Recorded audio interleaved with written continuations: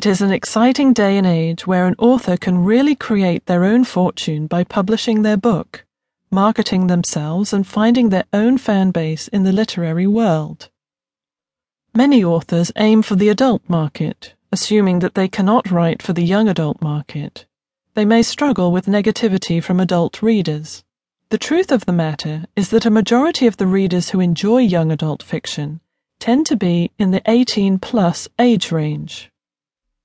Many adults enjoy escapism from the doldrums of the daily work grind, or the struggles of raising a family. They want to pick up a book and get lost in the whimsical land that the authors have created. They want to get sentimental and think about their youth.